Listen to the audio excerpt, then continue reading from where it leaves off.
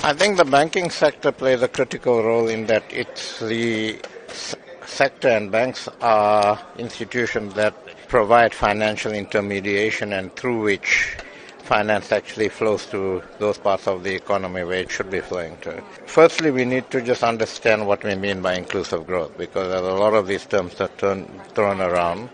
And I think what we need to do is we need to look at the structure of our economy, and banks are quite involved in the CEO initiative to look at that, and ask ourselves, are we, in the way we do business, not only in banking but across the board, are we actually proactively, for instance, enabling SMEs to enter into our procurement system, for instance? Are we actually conducting our business in a way that begins to develop skills and the sort of skills that we need for the fourth industrial revolution, if you like? And we need to actually begin to look at our economy, see where the restructuring is needed, and business needs to begin to take a longer term view towards this, to say what's in the long term interests of business and business sustainability.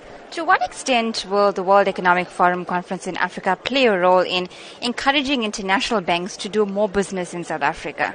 We have quite a few international banks in South Africa, okay, and we have the second most soundest banking system in the world. So banks, international banks have absolutely no hesitation in coming to South Africa to do business. They respect our regulatory environment. They respect the way we manage our banking system in this country. The issue here is whether the economy is growing fast enough for banks to be able to do good volumes of business. Now, our banks, those banks that are in South Africa, are very sound and are operating well. But because our economic growth is so low and we have pedestrian growth, the volumes of bank business is obviously limited, because banks can only grow and the volumes of business grows as there's economic activity, and they are able to actually lend money to corporates and others to participate in that economic activity. Let's talk about the credit downgrade that hit South Africa like a storm a month ago. How has this affected the banking sector overall?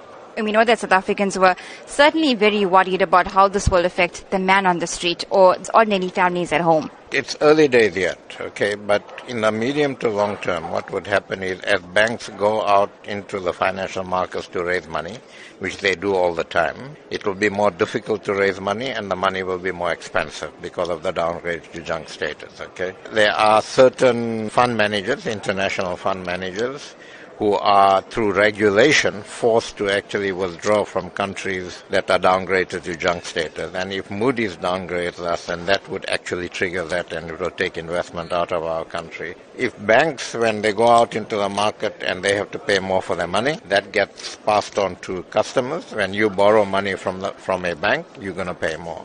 In the medium to long term, it could lead to interest rates hikes. It could lead to inflation going up. That then feeds through the economy and the cost of goods and services goes up, and it impacts on the pockets of ordinary people. In the medium to long term, the effects are severe.